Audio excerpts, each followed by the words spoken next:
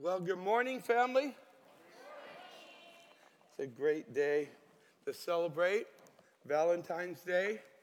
To those of you here and to those online, I'm praying God will speak to your heart in some special way this morning. Being it's Valentine's Day, I thought I'd speak on a subject that would just kind of surprise you. So I'm going to talk about love. We're going to be in 1 Corinthians chapter 13. I'm going to ask this question. How many of you know God loves you? Raise your hands.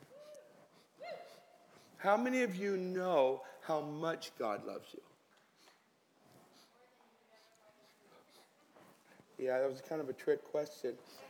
No, you don't. You don't know how much. In fact, we'll see that as we go through this chapter a little bit. God's love for you is, we're incapable of fully understanding it at this time. But there will be a time that you'll fully understand it. There's a promise for that. But right now is not that time. We're learning, we're growing. Hopefully, we're getting to know more and more how much God loves us. What we look at, what we're about to look at in this subject is that love causes things to be valuable. Love causes things to be valuable. Things that are not valuable otherwise can reach their full potential and their value because of love. And your ability to love others is in direct proportion to your appreciation for God's love, for the love of God. God's love for you is, and I say appreciation, because you can know God loves you, but it kind of can be an intellectual thing. But your capacity, your ability to appreciate God's love, and that comes as revelation about God's love becomes more real to you. But as you are able to experience the appreciation of the revelation of God's love, well, then your capacity to love others grows. And so as we take a look at this, and what I want to do is we're going to go through the entire chapter this morning. But the first section, I'm going to be moving in more summary. When I get to verse 8, then we're going to slow down and take a detailed look at that. Not that we're going to just go bypass the first section, but we won't be going as much detail. But there's getting kind of where this is, so we can have context. The chapter before, the 12th chapter, excuse me, Paul has been writing, in fact, in this entire book, to a church that has gotten kind of out of order. They've got things turned around. Things that are important have been pushed down. And things that aren't as important has taken precedent in their church services and gatherings. They're a church that has fully experiences many of the gifts of the Spirit, but they didn't have them, they weren't operating under love in using those gifts. And so as he ends chapter 12, he says, I don't want you to come behind in any of the spiritual gifts. I want you to seek earnestly the best gift. And then he says, but I want to show you another way. I want to show you something superior than that as you function as a church. So he's writing to believers about love. But what he's revealing is what true love is.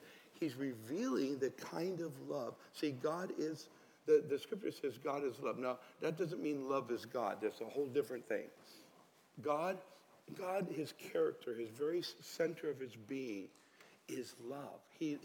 This is, as we look at the characteristics of love here, we see the characteristics of God. We see who he is, okay?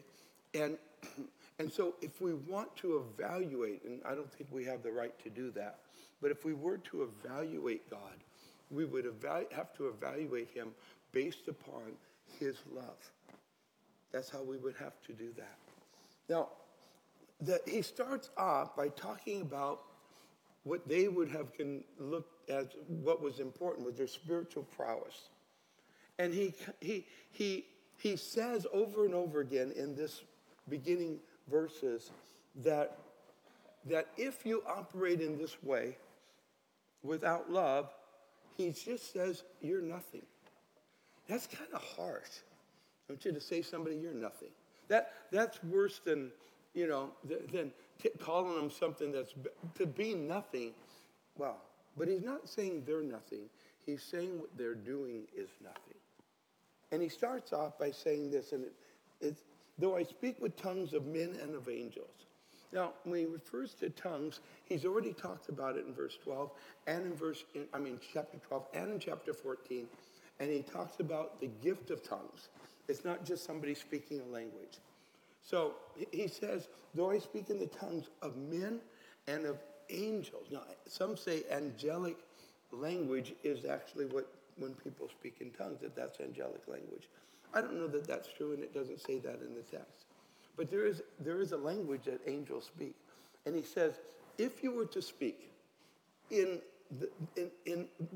that kind of ability, that kind of gift, he says, and not have love, you become a sounding brass or a clanging cymbal. I don't know if you know this, but I am actually a musician. I know some of you don't know my story, but I am a musician. When I was in junior high, I joined a marching band because I wanted to go to the Rose Bowl and some of the other places, and I joined this marching band, and I learned to play the cymbals. They came in, they taught me the cymbal. It took about 5 minutes, and I learned this instrument, and it was as hard as I could, just, but you had to do it at the right time. There's a talent to it. You do it at the wrong time, it doesn't work. But the problem with the cymbal, it's not an instrument on its own. It'd been better learning the guitar or piano or something along those lines where you can actually play music. There's no music to play. You have to have music going for a cymbal to even, add anything, if it adds anything at all. To play the cymbal, if we were to play it, I actually was tempted to get cymbals, come here and show you my great talent. But I know it would annoy you, so I chose love instead. It's annoying just to hit those cymbals. And he says here, if you do these gifts, if you have this gift of tongues and you express them because they were, he says, but have not love, you're like that. You're like that annoying sound, the emptiness of it.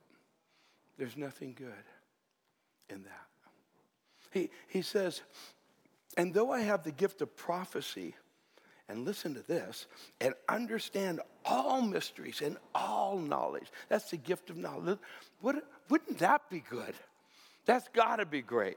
I mean, prophecy, to be able to prophesy and speak for God, to understand mysteries that others don't understand, all knowledge. Wow, isn't that great? He says, but, right, I have all that.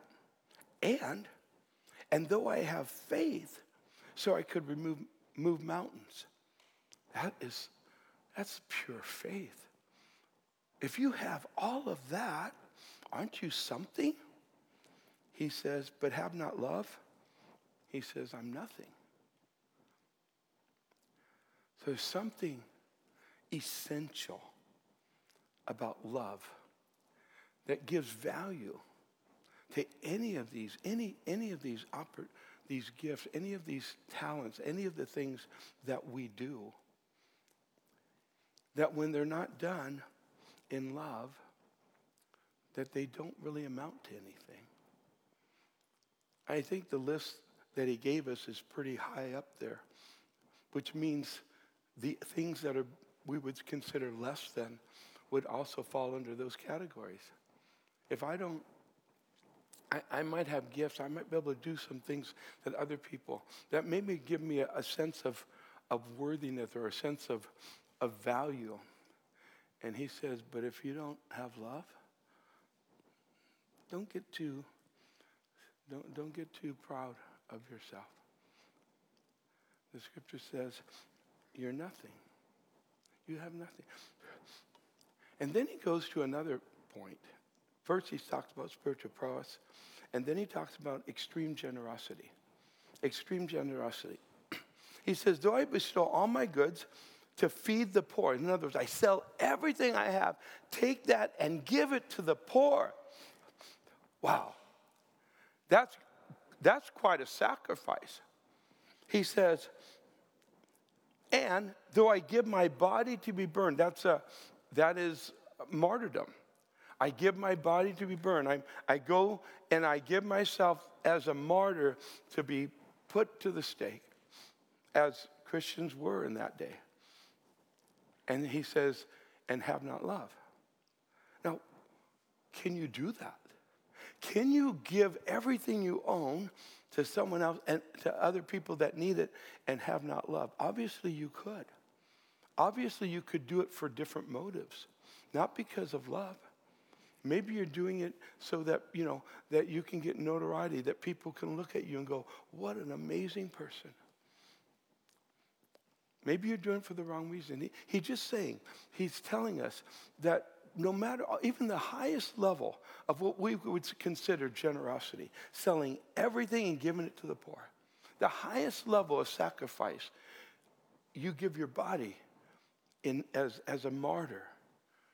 He says, even those things without love, well, he says, then it profits me nothing. There's no benefit to it. Now, the love that he's talking about is a love that comes from God. It's a quality of love. Now, there's different levels of love we live in. And the Bible speaks of three. There's actually, in the Greek language, there were four. But the Bible speaks of three of them. And the first one, we would consider the lowest level of love, but it's still love, it's valuable. Bible talks about it's important, is the word eros love. And that's where we get the word erotic. Eros is where we get the word erotic. It's the sexual love. Now that doesn't mean it's impure. It can be totally pure and of God within the context of his way and his word. Through the context of a husband and wife in marriage. So it speaks of that kind of love. But then there's another kind of love. Another kind of love is the Greek word is phileo. It's phileo love. It's friendship love. Okay? Philadelphia, the city of brotherly love, that's where it comes from. It is this friendship love. Isn't that a wonderful love, isn't it? When you have a friend and you care. But then this love is a different level. It's agape love. And the best way of defining it is selfless. It's selfless love. It's love that doesn't need anything in return. And it's love that in fact is given without anybody having to come to a place of deserving it. It's love given without being deserved. It's agape love. And people are capable of agape love, whether you're actually a believer or a non-believer. Some believers think that you can only operate in agape love if you're a believer. Well, believers have a greater capacity because the Holy Spirit is in us, and the love of God is spread in our heart by the Holy Spirit, the scripture says. But it also says, Jesus made this comment. He said, He said, if you, he said, even love your enemies. That's what he said. You're to love even your enemies. And he said, if you love only those who love you, he said, what reward do you have? There's no reward in that because you're loving those who love you. And he says, even the heathen do that. So he's saying, like a mom and dad can love a child, or they love each other. They love the family, love those who are close. Those who have loved them, they love back. But he said there's a different level of this love. A love that loves when the person doesn't deserve it. A person that loves without needing or expecting anything in return. It's a giving, selfless love. It's the love that God has. In Ephesians chapter 2 and verse 4 it says, but God, who is rich in mercy, because of his great love with which he loved us. Everybody say great love. Great love.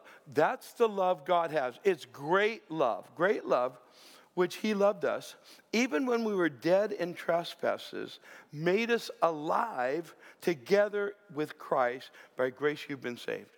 In other words, God's mercy that he's extended to you and God's grace that he's extended from you was motivated by his love without expecting or needing anything in return. God loves those he knows will never love him back. He knows they will reject him. He loves them too. This is the love of God. And he loves you. And if you have received the mercy of God and received the grace of God, understand that love or that grace and that mercy that has come to you because of God's purposeful love for you. It's not a general love. It's not, God so loved the world. We go, okay, God loved the world. That's great. And I'm just in it, right? No, this love is specific. There was a love extended to you that in fact allowed for, that brought God's grace and mercy to you. It was the motive of God. And even though God loved the world, understand he does, but it doesn't preclude the fact there's an individual heart love for you from God. And he knows you. There's no question about the fact that his love for you is not based upon just a general idea of love. I love all my kids, but that doesn't mean I just love all of them corporately. It also means I love each one individually. That's God. That's God. Now, so he gives us what love looks like. What does love look like? Well, first of all, love does not behave rudely. I'm sorry, I missed a whole verse. Love first suffers long. The other word is patience. This is where my love gets tested. It's on the road. My love gets tested on the road. And this is where patience wears thin. And I have to deal with love. And you do too. Everybody has their challenges with love. And I have several of them. I have quite a few, actually, I have to admit. One of them is when somebody just cuts me off on the road, right? And they're going 100 miles an hour. And my mind goes, well, I'll call them sometimes, I'll call them a name. And they can't hear me. And, and it comes out. And then here's, I love the Holy Spirit. Sometimes he bothers me on purpose. You know what I mean by that? He convicts me. He'll say things to me. And this is the last time. It's been a little while since I've gotten really upset at somebody who was doing that on the road. But I do remember the last time. And the last time it happened, the Holy Spirit just convicted me, says, you don't know anything about him. You know, I don't. I don't know. I don't know why he was racing. I don't know if he got a phone call that he had to get, you know. I don't know if he was late for work and it was his last chance. I don't know why he was doing that. But my judgment immediately went to the worst case scenario. And that's where my judgment was, he's just an idiot. That was where my head went. And I didn't have proof of that. See, love is patient and it's kind. And love does not envy. It's not jealous. You want to know when somebody loves you or doesn't love you? When you succeed, when something good happens, people who love you celebrate with you. People who don't see it as a competition. And love always celebrates, you know, with those who have good things happening in their life, even if they don't have those good things. They celebrate with people who are. It doesn't envy. Love does not parade itself. So when something good happens, they don't parade it. They don't try to make people feel envious of what they have, you know? They don't judge where others, hey, man, you should have bought that car where I got mine. You'd have got a better deal. I got this great deal. It might be a poor illustration. There are so many, right? It's not puffed up.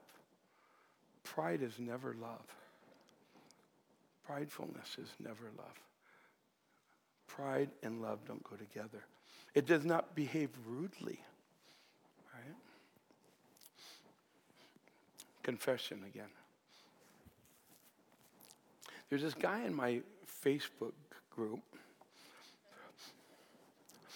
that annoys me. His posts annoy me. Sometimes they get me mad. You say, well, why don't you unfriend him? Because I'm hoping he's reading some of my posts. And I try to talk to him. You know, there's posts that I post about the Lord, about good things. And but he had put out something I responded to. And then his response was, and get this, he misunderstood what I said. And he thought I was just being sarcastic. But I'm never that way. Okay. Sometimes. So he misunderstood it. His response was really, I was angry with because I thought I didn't understand that he was being sarcastic because he thought I was. And then I kind of hit him pretty hard. And I was kind of proud. It shut him down. And then he responded with like, hey, I misunderstood this. And he said, you can cool down. Which I didn't like either. And I responded, I'm just being a little snarky. And when I went to bed that night, I told Carol, I said, I think I need to get off Facebook. It was eating me, you know. I had apologized by then, but where did that come from? It was rude, right? It was rude. I know I have that capacity, but I wasn't loving that guy. I had kept him on my friendship. You know, I could have unfriended him a long time ago. I kept him on there so that I could be a witness to him. You know, and I hope I still can. But the point is, sometimes, and this is what the Holy Spirit spoke to me before I started feeling guilty about it. I felt like the Holy Spirit said, you're not going to win him over. Not that way, right? I'm hoping none of you can identify and feel bad about things as I'm sharing those things. It does not seek its own. It's not provoked. It thinks no evil. See, it doesn't look at a situation or a person and just think the worst case scenario about them. It just doesn't do that. It does not rejoice in iniquity or the consequences of iniquity, obviously, which we're in dangerous ground somewhat in right now in our nation. We're split, and there are people facing consequences for some of the things we consider sin, and be careful that we're not just rejoicing in it. God will deal with, God's just. Ultimately, when it's all said and done, justice will reign, God's justice. I'm ready for God's grace and mercy. I don't want justice. And neither do you. But there will be, if it's unrepented of. But rejoice in the truth. Bears all things, believes all things, hopes all things, endures all things. Man, love is powerful. And this is the love of God. And it's so powerful that it's forever. And that's the last part. Love endurance. Love's endurance. Look at what it says in verse 8. Love never fails. Some of your translations will say, love never ends. You see, we can fail love, but love never fails. And it never ends. But it says, but whether there are prophecies, they will fail. Whether there are tongues, they will cease. Whether there is knowledge, it will vanish away. And the knowledge he's talking about isn't just knowledge, it's the gift of knowledge. He's been talking about the gift of knowledge in both chapters before and after this chapter. So he's referring to not just knowledge can't disappear, obviously, but the gift of knowledge. So he's talking about these gifts. Prophecy, tongues, and the gift of knowledge are going to vanish. And I would agree with that, of course. That's what the Bible says, right? I agree with that. But I need to kind of mention in this context that there's two views on this, primary views on this. And there's a segment of the body of Christ that believes that the next verse this verse tells us that there's a reason why, those gifts are no longer relevant for today. And if you look at the next verse, it says, for we know in part and we prophesy in part, but when that which is perfect has come, then that which is in part shall be done away. Well, where it says that which is perfect has come, it can also be translated that when that which is perfect, or that which is perfect has ended or come to a close. When that which is perfect has come to a close. Another way of translating it. It's not the best, but some will translate it that way. And so then that which is in part will be done away. So they look at that and they say, well, what has come to an end, or what has come to, and there's a portion of the body of Christ that says he's referring to the Bible. When the Bible, the canon of Scripture, is complete, then the gifts are gone. And they tell us that the gifts ended when the canon of Scripture was complete, was put together. Even though we have historical proof that the church actually continued to have these gifts in operation. But that is not an accurate translation of this. And let me take you to, just quickly, to 1 Corinthians chapter 1. And I want to show you we're in the same book itself. See, it's not just I mean, you can go anywhere in the Bible, and if it's truth, it's truth. But we're looking at the same, so we know that the writer is writing in context of what he's been saying, and it's right in the same book. Chapter 1, verse 4, it says this: I thank my God always concerning you for the grace of God which was given to you by Christ Jesus, that you were enriched in everything by him in all utterance. That's gifts, the spiritual gifts, and knowledge. Okay? God gifted you in all utterance and knowledge. He's using the same terminology. Even as the testimony of Christ was confirmed in you, so that you come short in no gift. Now, all these gifts are in operation in this book, in this church called this church in Corinth. That you say, I'm going to say that again, that you come short in no gift. Eagerly waiting for the revelation of our Lord Jesus Christ. What's the revelation of the Lord Jesus Christ? This same term that we use when we say the coming of the Lord Jesus Christ. This word is translated coming of the Lord Jesus Christ. Many times the same word.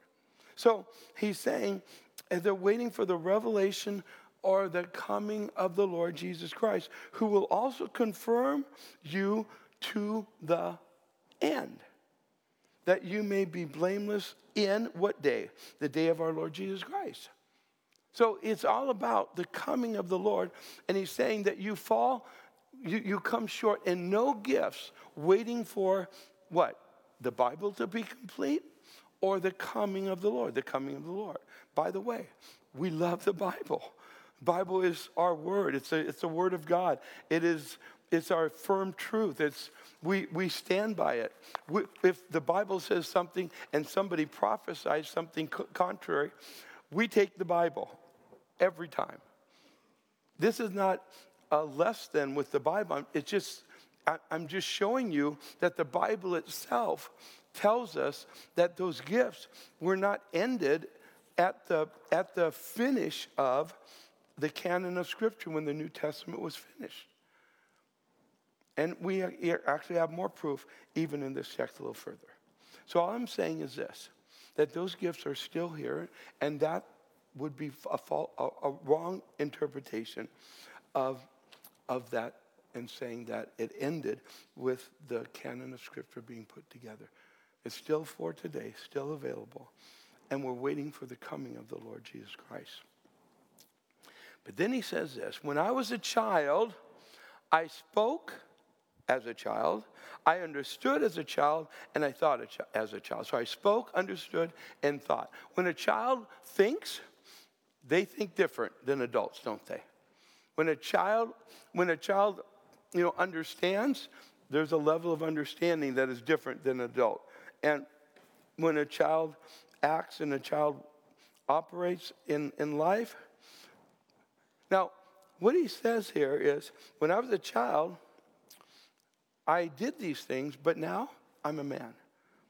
When I became a man, I put away childish things. Now, there's a value of the child. Jesus said, unless our faith is like a little child, we can't enter the kingdom. There's some value to the simplicity of a child. There's a difference between just being a child or being childish. Because you can be childish at any age, right? I've refused to grow up. And we can have the Peter Pan syndrome. I'm just never going to grow up. I'm always going to be a child, and I'm never going to grow up. And he says, it's time to grow up. And in this context, growing up is loving. It's learning to love. That you can stay a child all your life. And you can be childish, or I should say spiritually a child, and you can be a Christian a long time. Age has nothing to do with it. Until you get past childish thinking and grow into love, you will remain spiritually a child. And it has nothing to do with your knowledge. See, sometimes we think we grow up because we have more understanding, we have more knowledge of the Word of God. Bible that's not the evaluation. The evaluation of spiritual growth is your capacity to love. We miss that. Church just kind of bypasses that. We have everything else as an illustration that we're mature spiritually and so forth. And the Bible says, well, the question is, how's love going on? How are you loving people? How are you loving God? And then he gets to the now and then. The now and then. I'm going to ask you to do something just to keep your attention for a second. I'm manipulating you. I'm sorry. I'm just telling you ahead. I guess it's not a manipulation if I tell you. But what I want you to do, when we come to now, as I read the text, say now with me out loud. When you come to then, I want you to say then loud, okay? So here we go. Can you read it? Here we go. For now we see in a mirror dimly, but then face to face. Now I know in part, but then I shall know. I shall know just as I am known. Now, he's saying, I look into this mirror, and it's dim. Well, mirrors in those days weren't that clear in the first place, right? I mean, they just basically a piece of metal which they'd shine the best they could and be able to look in the mirror. Well, that's he says, I see dimly, and so do you and I. But he says, then face to face. What's that? What's the then? The then is, well, it's the place that we're headed toward. It's as we are waiting for the coming of the Lord. That's the then. Right now we see dimly. Look in the mirror, you see yourself dimly. You and I are incapable of even knowing ourselves fully. He says, but then, face to face. What, am I going to see myself? Face to face. There comes a clarity. But it's not me. He says, for now I know in part, but then I shall know just as I am known. How am I known? God knows everything about you. Everything. There is nothing about you that God doesn't completely know. There's no gaps. You can't sit down with God and say, hey, let me tell you a story about myself. And God might listen, but he already knew. He knows everything. There's no gaps in his knowledge of you. He knows the depth of your heart. He knows your every thought. He knows everything about you. So you are known by God fully. You don't know yourself fully, and you don't know God fully. Right? We have somewhat of a knowledge of God, but we do not know God fully. But when that day comes, I will be known.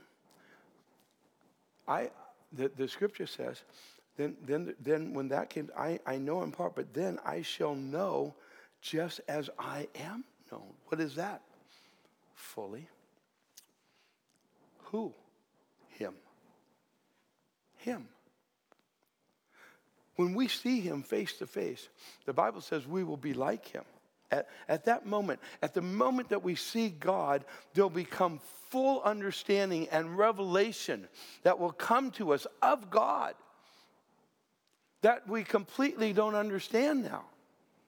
And that's why I tried to trick you into saying, I know how much God loves me. Because you don't, you can't, you won't until this happens.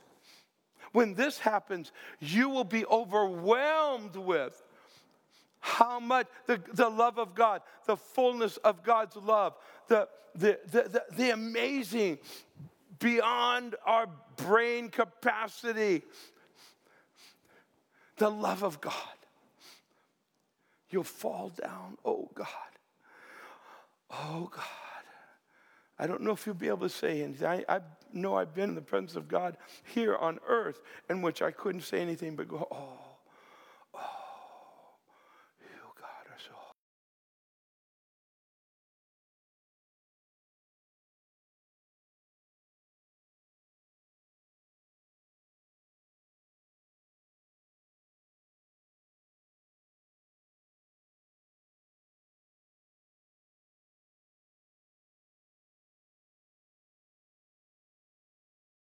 No one like you, God.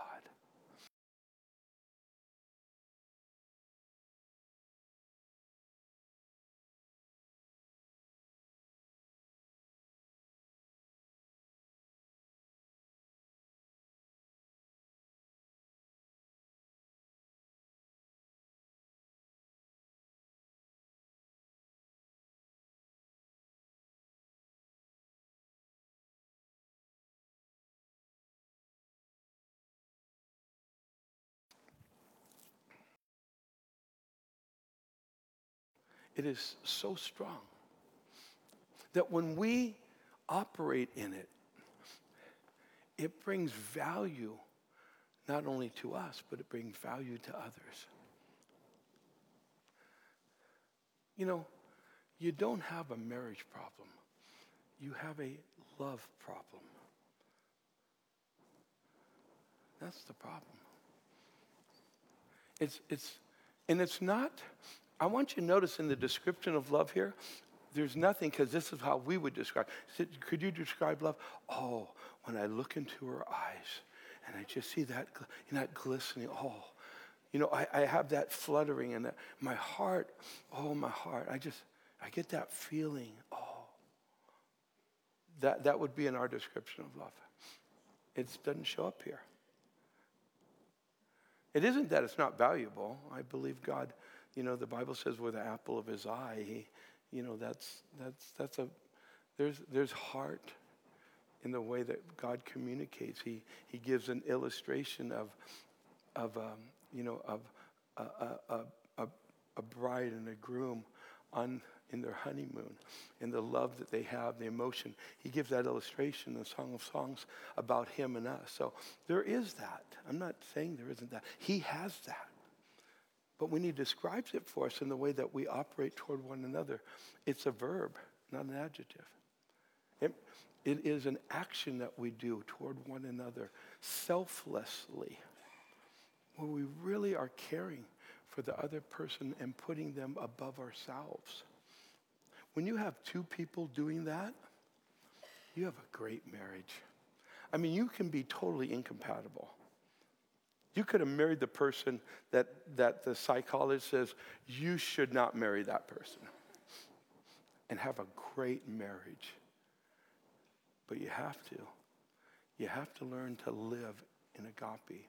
You have to learn to love. And you won't be perfect at it. God doesn't expect that. He wants you to be moving toward that. He wants you to grow up in doing that. He says, and finally, right here, and now abide faith, hope, love, these three. The greatest of these is love. Now, there's a comparison here that we just passed over. It's kind of a poetic ending. We just go faith, hope, love, greatest is love. That's wonderful. You imagine, stop, think what he's saying. Faith, what's greater than faith? Faith is, wow, that's how you get saved. You got to have faith. You, as a Christian, will have to live by faith your entire life. That everything comes through faith. It's extremely important. Cast out, faith. It's so important in our life. Hope. How do you don't live very long without some kind of hope. And we live from hope to hope in most of our lives.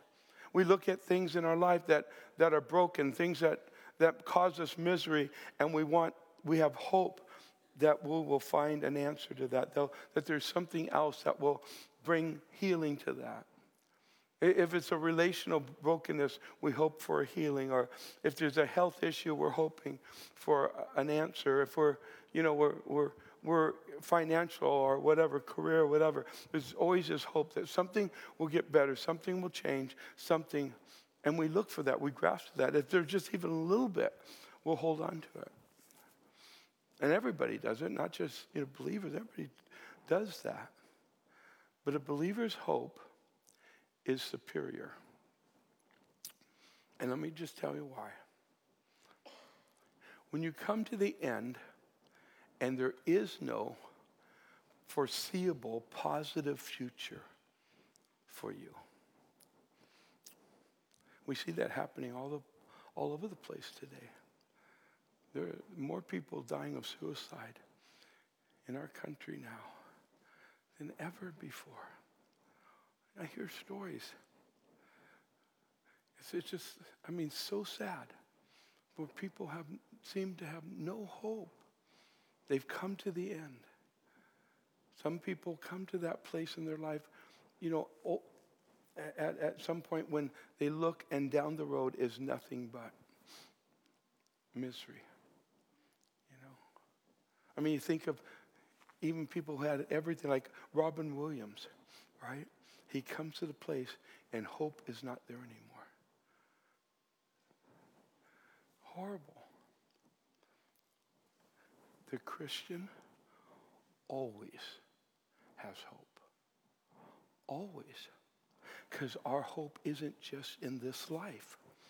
And we have a blessed hope. That's the return of Christ. It's a hope that when there is no other hope. There was this elderly lady, when Carol and I, actually we were engaged, and then when we got married, we went to visit her in the convalescent home. She was in her 90s. Her name was, we just called her Sister Heidner. She was known by that. Sister Heidner. She was in the last stages of her life, obviously. She couldn't get out of bed and so we went to encourage her. And we walked in. I saw the biggest smile. And she was so excited that we were there. But what I found out is she wasn't just smiling when we showed up. That was part of the way she viewed life. And when we got there, she started to talk to us and encourage us. So we went there and to encourage her, and she ended up encouraging us. And when we got there, after a few minutes, she said, "Well, you're my 9 a.m." And we said, "What?" "You're my 9 o'clock." And what's that? She says, "Every day at 9 o'clock, I pray for you and Carol." Every day. We were not close to her. It wasn't like we were close friends, but she knew who we were in the church. We knew who she was. And that's the way she lived her life. At the end of her life, when others would say there's no hope, every day she woke up with joy in her heart because she had a hope that you can't get anywhere else. It comes from him, the Lord. So why is love greater? Because when you get to heaven, you won't need faith anymore. When you get to heaven, you won't need hope anymore. Hope will be gone. Faith will be gone. But love, it goes on forever. Forever. Your love for one another, your love for God, their love for you. Love. The kingdom of God. What, if somebody says, what is heaven like? Let me tell you how. Love. Be filled with love. Can't tell you all the details, but tell you this. Love. And you know what God wants? He says, why don't you kind of bring a little heaven to earth? Why don't we start loving one another? Why don't we grow in love? Heavenly Father, thank you. Because, Lord, there is so much love available to us by you. Your word says the Holy Spirit sheds the love of God in our heart. So that our capacity to love is not limited to our own abilities, but God, you enhance it. Father, thank you for that. I pray, Lord, as anybody's listening to my voice, and you go, boy, I need God's love. I want you to know you can come into the kingdom of God. And say this, if you've not invited Christ into your life, you need him desperately. We all do. And you need to have your sins forgiven. You failed God. You've not loved your whole life. That's God's standard. Loving fully. We've all sinned. We've all been selfish. We've all done things that are contrary to God's will. But he has paid a price. He not only loved the world, he loved you. And he gave his son. God, the Father, gave his son to die on a cross for you. So if you put your faith in him, if you accept his free gift of eternal life, and you just say, Jesus, I believe that you died for me, you were buried, and you conquered death, and I receive you as my Savior. I ask you to cleanse my soul. Help me to follow you. I pray, God. I give my life over to you. I need you, God. I need you. Be my Lord. In Jesus' name I pray. Amen. And listen, if you prayed that prayer, I want to ask you to go online to ccanaheim.com and let us know. Just let us know, will you? We want to send some information, get you started in your walk with God. Do you want to say something? Would you like to lift your voice a little bit to the God who loves you more than you know? Could we do that? Let's just close with worship.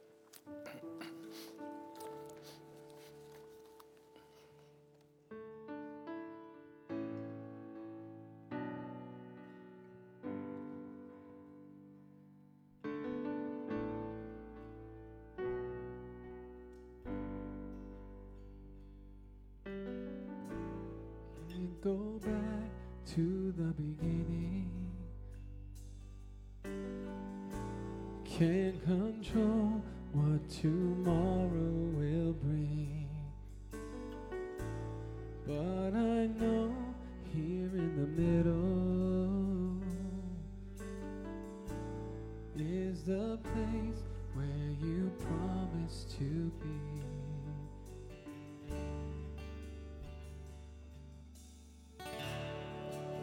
Not enough unless you come.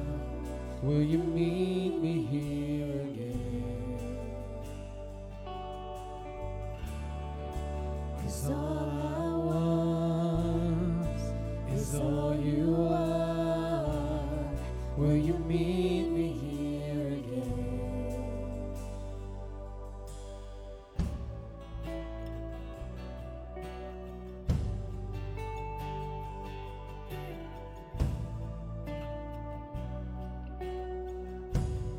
As I walk now through the valley, let your love rise above every fear, like the sun shaping the shadow. In my weakness, your glory appears.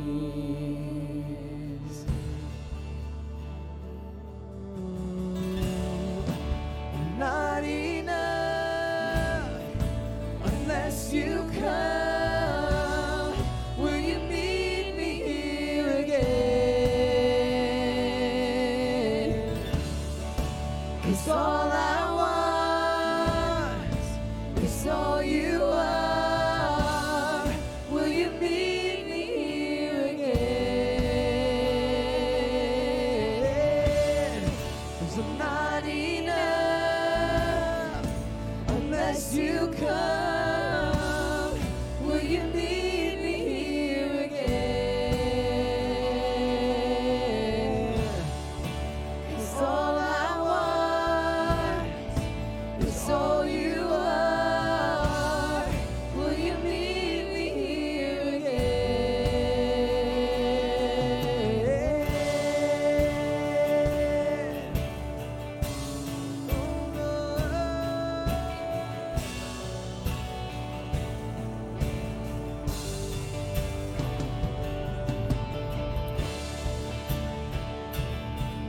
never fail, you never will.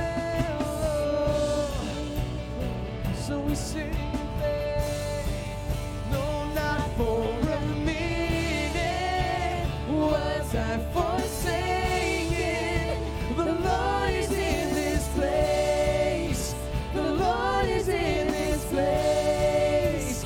Come, Holy Spirit, dry bones awaken. The Lord is in this place. The Lord is in this place. Not for a minute was I forsaken. The Lord is in this place. The Lord is in this place. So come, Holy Spirit, dry bones awaken. The Lord is in this place. The Lord is in this place. Oh,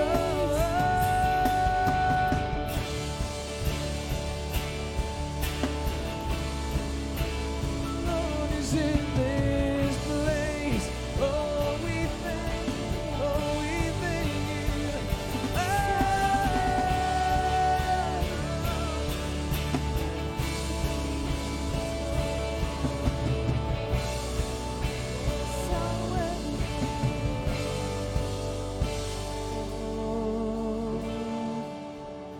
Oh, Lord, we thank you.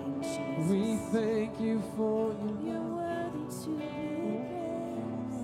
The Lord is in this place. Your grace is in this place. Your love is in this place. Oh, your power is in this place. Oh, draw near as we draw near. Oh, and we seek your face, Lord. Oh, faithful God.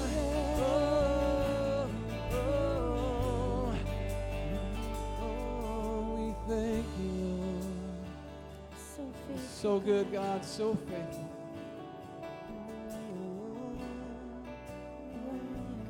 To be praised.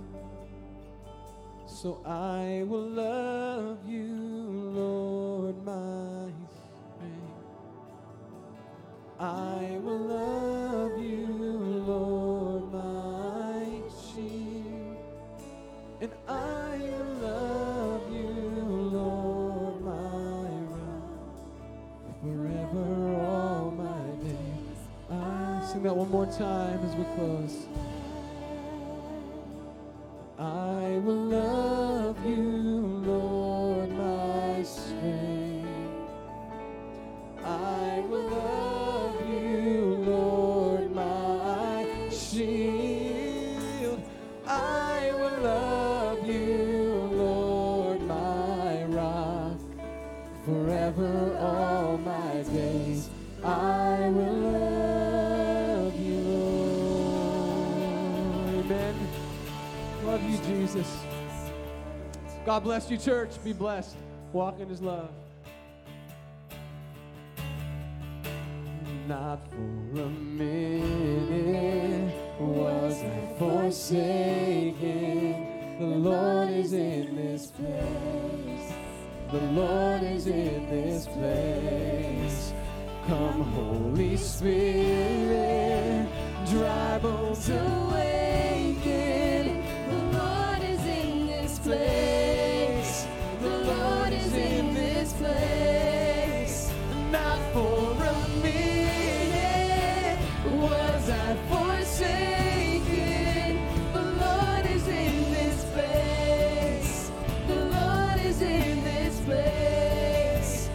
Come, Holy Spirit, dry bones awaken. The Lord is in this place. The Lord is in this place. Not for a minute Was I forsaken? The Lord is in this place. The Lord is in this place.